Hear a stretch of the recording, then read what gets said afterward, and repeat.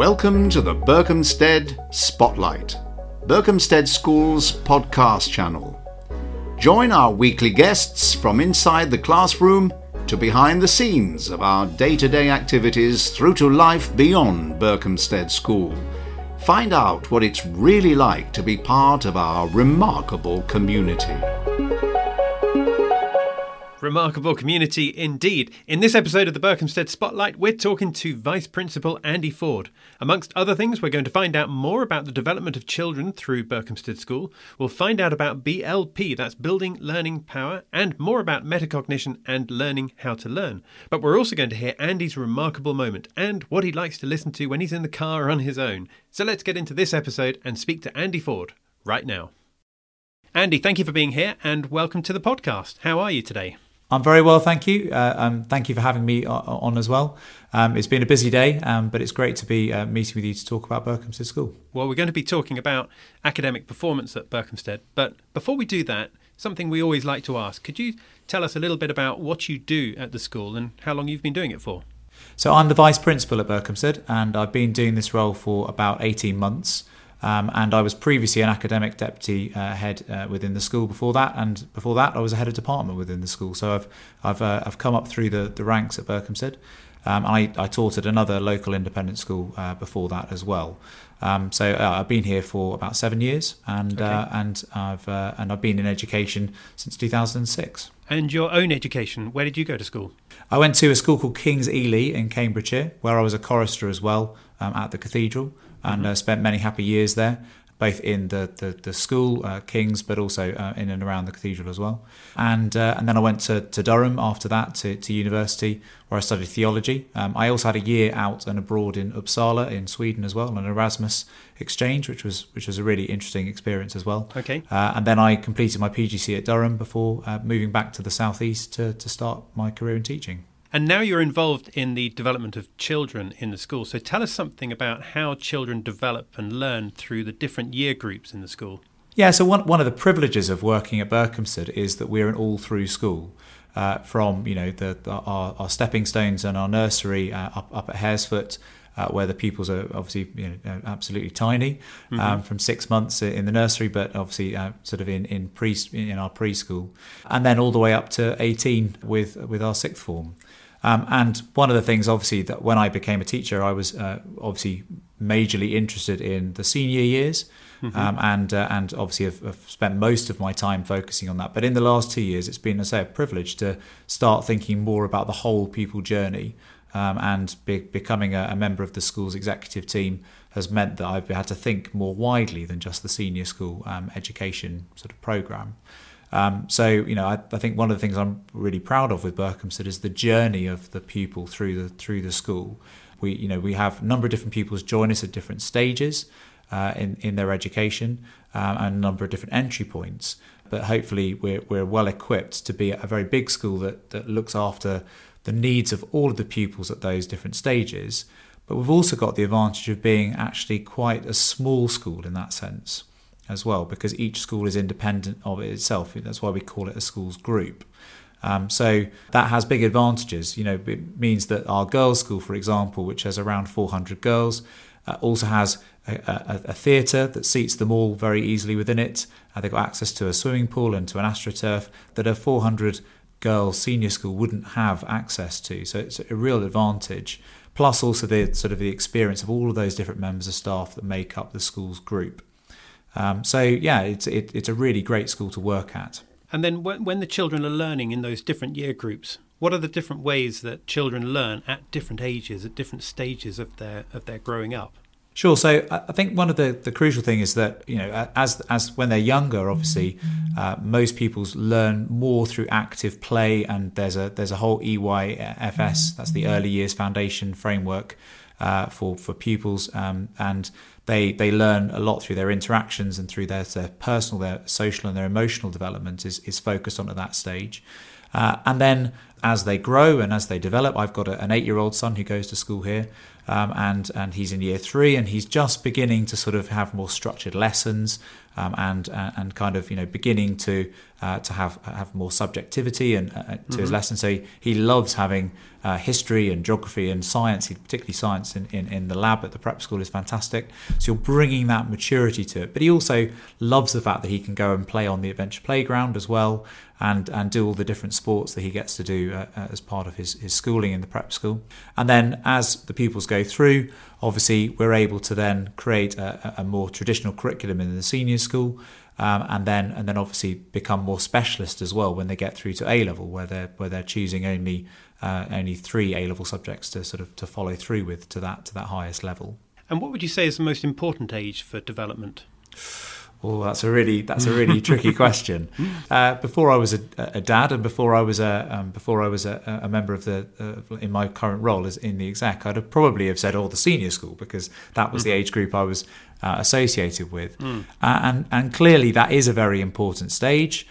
Because we've got a public exam system in this country. We need to get pupils to do well in their exams, obviously, and that is an important part of education we can't look past. And we of course we want to be an exams plus school. We want to be able to also work with families to develop resilience and resourcefulness and the characteristics and the character that people are going to need in order to be successful when they leave us. But those, of course, also develop much younger too, as well. And I suppose you could make a case, and I can definitely see much more now, that pupils who are in our prep school and our pre-prep are also the ones who are much more malleable, and their ideas can change much more, and they're much more influential than the hardened teenagers that I ended up sort of standing in front of every day, where it didn't matter how hard I argued about my passions or my subject, which is religious studies originally. I couldn't change their minds anymore.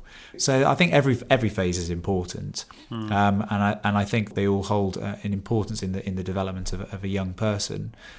You never know in education when that moment is going to be the thing that really lights a spark under somebody to go and do that particular thing, and I think that's so important that could happen at any moment. So the environment has to be inspirational, it has to be nurturing, it has to be supportive, it has to encourage those children to try things and to fail and to build themselves up and to carry on going again. And that's important at any stage. So I know I haven't answered your question, and I'm not going to, because it's too hard a question to say that any one stage is the most important. I think that answer is a good answer, Andy. Now, BLP, Building Learning Power. Tell me what this is and what it's all about. Okay, so about 7 years ago now, the school was looking at the way that it constructed its curriculum and thinking very carefully about what learning really should be. And we were like many schools at the time. We had excellent subject teachers. We're an independent school, so we're able to choose the right qualifications for our students to follow. And I think, like many independent schools, we've got some fantastic individualistic teachers who are passionate about their subjects, and we had all of those things. But what we perhaps lacked was a kind of a core and a shared educational philosophy to wrap all of our thinking up in, so that we had the same vision for education going from all the way through the school. That's something which we could all understand. We were also very aware at that time as well that that there was a mind shift change taking place in the world of work, which was moving away from what you knew as being important more to your abilities and your skills, a sort of focus on, some people call it soft skills, but the ability to be adaptable and resourceful in the workplace. And that change has only continued in the last 7 years. The growth of the algorithm, the fact that actually many jobs are now able to be done from abroad for less money, for businesses, the outsourcing of those sort of sectors to other countries means that we can't rely upon just giving pupils knowledge, just getting a great set of results is not going to be enough to make you successful in life. So we looked around at various different educational philosophies and thought about what we wanted to do. And we came across an idea called Building Learning Power, or BLP as we call it. And we began to work with an organisation called the Learning Organisation, the TLO, about how we might implement it in our school. At its heart, BLP is about developing habits and dispositions within students that help them to understand not just what they're learning, but how they went about learning it, so that they can replicate that for themselves when they're not being guided by a teacher, so that they become global citizens who are able to be reflective and reactive and dynamic and think for themselves. So the way that we do that is we have looked at, and BLP basically thinks, what are the constituent elements of learning? And we broke that down at our school into 10 dispositions and habits that we felt that they were really important. And they go along the lines of being cognitive skills, emotional skills, social skills, and strategic skills. Okay. Those are the areas of development. And then we chose 10 dispositions, which are things like perseverance, exploration, planning, questioning, reviewing, collaborating, those kind of skills, which, regardless of the subject content that's being taught, are things that people need to develop. And the crucial thing is that whilst all schools do those things, kids will learn to collaborate when they are in school. People will learn how to listen to each other. But we believe they won't do it as quickly and as effectively unless you spend time intentionally and deliberately honing those skills and spending time understanding how they work. So we have something in the classroom which is called dual focus teaching, which is where you not every lesson by any stretch of the imagination, but from time to time, the teacher might say, right, we've just done a unit of study on the Battle of Agincourt, for example, in history. Mm-hmm. Now we're going to work on a piece of work which is all about noticing the details in this primary source. What does it mean to notice? What kind of things do we have to? And there might be a discussion about sort of around that habit, that bit of learning, and then they'll go forward with it, but then perhaps review at the end about how well they noticed and what they didn't pick up, and they might use different sort of tools in the lessons in order to be able to pick up on noticing as a particularly distinct skill. So that's kind of one example of what we mean by it. And the great thing is, it means that everybody understands there's a shared language of learning at Berkhamsted as a result. When you go from a history lesson talking about noticing there to the rugby pitch or into the orchestra, or when you go on a D&V expedition and somebody uses the term noticing, then clearly you can then draw upon those different experiences to further develop that skill. Now, it's crucial, the world doesn't work around 10 habits. So over the course of a student's journey through the school, we then make that more subtle and more nuanced. So that by the time they're in the 6th, we're not really using those 10 dispositions anymore.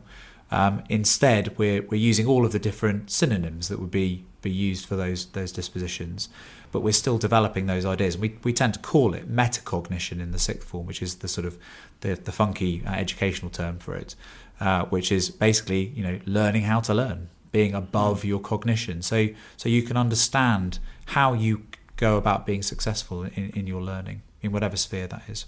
Metacognition, that's an interesting word and not one that I expected to hear today. Tell me a little bit more about what that is and how that affects children at Berkhamsted. Yeah, so metacognition, it comes from the Greek meta, to be above or beyond, and cognition, to think. So it's getting students to go beyond their thinking. So, for example, let's take a maths lesson. It's not that hard. Respect to maths teachers across the country who are teaching maths. I'm sure they're not offended. No, I hope not. It's not that hard to get a pupil to understand a tiny part of a process and to then repeat it again and again. We can all learn, by things by rote. But the skill is, and this is the hard thing that students learn throughout their time in school, is when to deploy certain types of learning to be effective. So when is it right to deploy this revision technique? When is it right to be able to move forward in a task? How might I tackle that? Where have I seen this kind of problem before? And that's metacognitive thinking. It's that process we all do automatically to some extent. So it's a process of evaluating and planning and monitoring our learning all the way through. So if I give you a real world example, on my journey to work, on my first day I ever worked here, I looked at a map. I planned my journey ahead. I decided I was going to leave at 7:30 in order to get here by 8 o'clock. That kind of thing. I then did that journey, and on the way, I realised that there were loads of really silly roadworks on the way to work, etc. I was monitoring my progress. I was panicking that I was going to be late. I arrived a bit late to my first day at work. And I evaluated that, and I decided I'm not going to have that happen again. Tomorrow I'll get up 10 minutes earlier, I'll go by a different route, and the next day it gets better. And we constantly do that, don't we, in life? And in some ways, that's what we're talking about, take that analogy to learning, that's what we're trying to inculcate in students, that they've got to be reflective about the way that they go about learning. Because on the first day in a new job, when they go out into the big bad world, at university, if they choose to go there, they're not going to be told what to do in the same way they are at school. They've got to learn to begin to evaluate that for themselves. And when they inevitably fail, as they always will do at some point, and actually often that's a problem for really high achieving students, and all of our students are actually very highly achieving compared to the national average. Sometimes the first time that they fail will be when they're not at school. Academically, let's say. It might be that time, and there won't be the pastoral care that we're privileged to have at Berkhamsted around them. So they've got to have been taught resourcefulness and resilience through their schooling in order to not have that ruin their next experience. So we deliberately want to create conditions whereby it's hard, whereby they do make mistakes. We want them to have those mini failures whilst they're at school, so that they go off into the world and are able to cope much better as a result. Mini roadworks almost through their lives, that kind of thing. Absolutely, yeah. To carry on my analogy, yeah. Okay, so Andy, we've learned something about the academic side of life at Berkhamsted. We've learned about BLP. I'd like to know a little bit more about Andy Ford, though. So tell me one thing you've changed your mind about in the last 2 years. Well, interesting. How controversial do you want me to be? I think certainly I've changed my mind about lots of things during the COVID pandemic. I wouldn't say that I was ever. I've always been quite a fond adopter of technology. But if you told me 2 years ago that we would be teaching through video conferencing through Microsoft Teams, and students would be operating in their bedrooms and teachers would be at home, I wouldn't have believed that we could do that. No. And the speed of change that has gone on there has been inspirational to see. I'm very proud of the way that we responded to the pandemic here at Berkhamsted. We were very, very quick. There was no disruption to learning at all in terms of lessons. We were on that first day back in March 2020, we were online the very next morning on that Monday after a weekend off, and a normal timetable resumed and learning continued.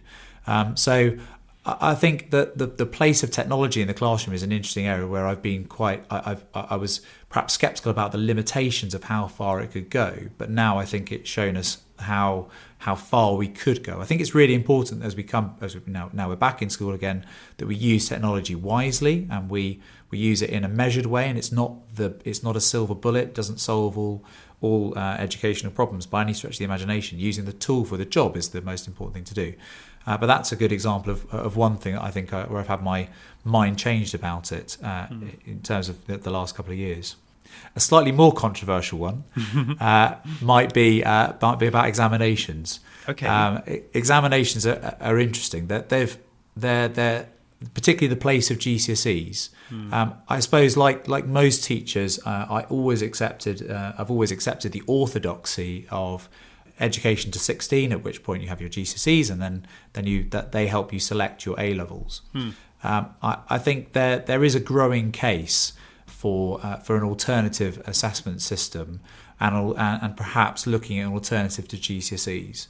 Now, I don't have an answer as to what that alternative assessment system should be, and it might be the case that when you look at all those options, you come back to the fact that, a little bit like Winston Churchill said of democracy, exams are the best worst option that we have for settling how pupils have done at school.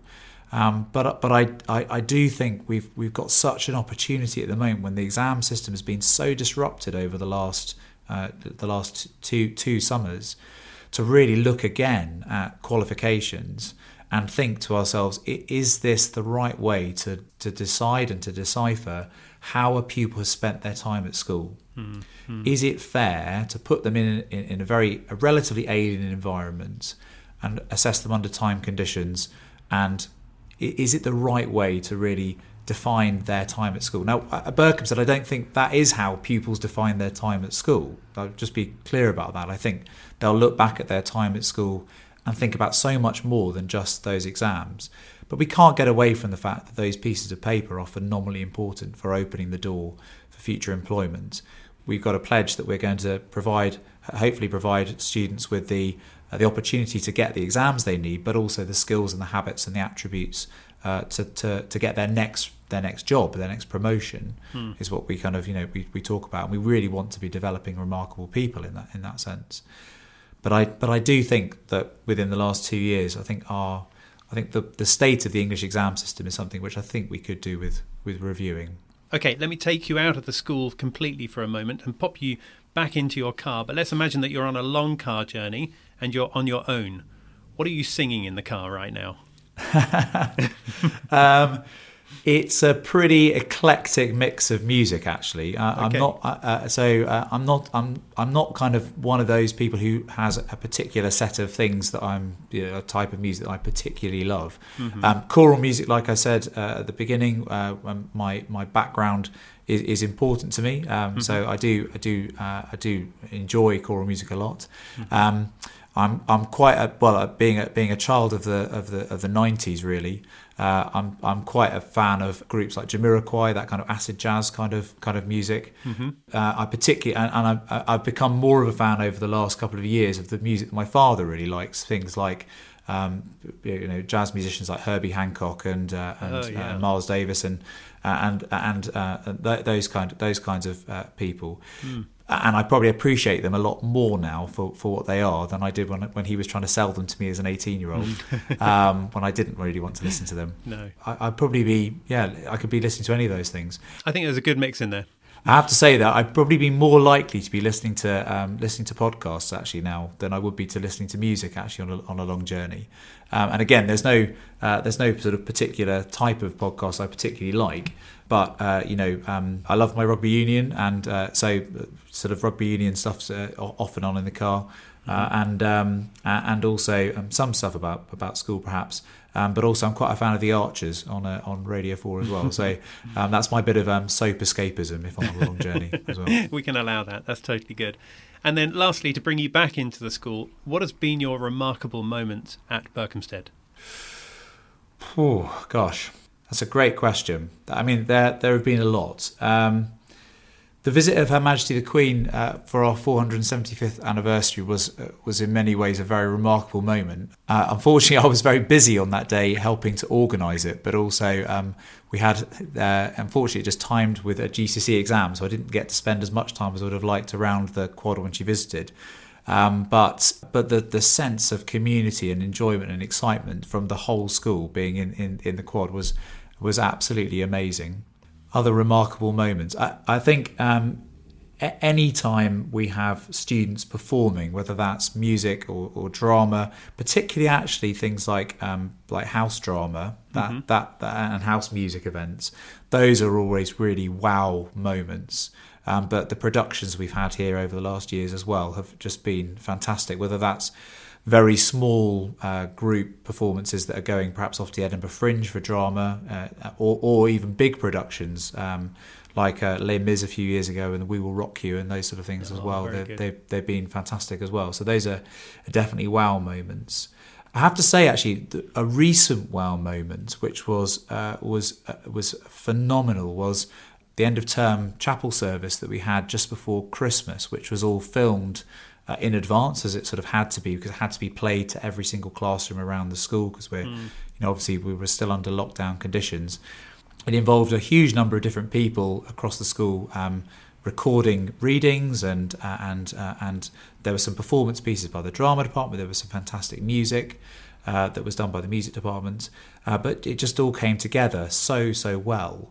And it was accompanied by some beautiful images as well, and some great film work done by the production team.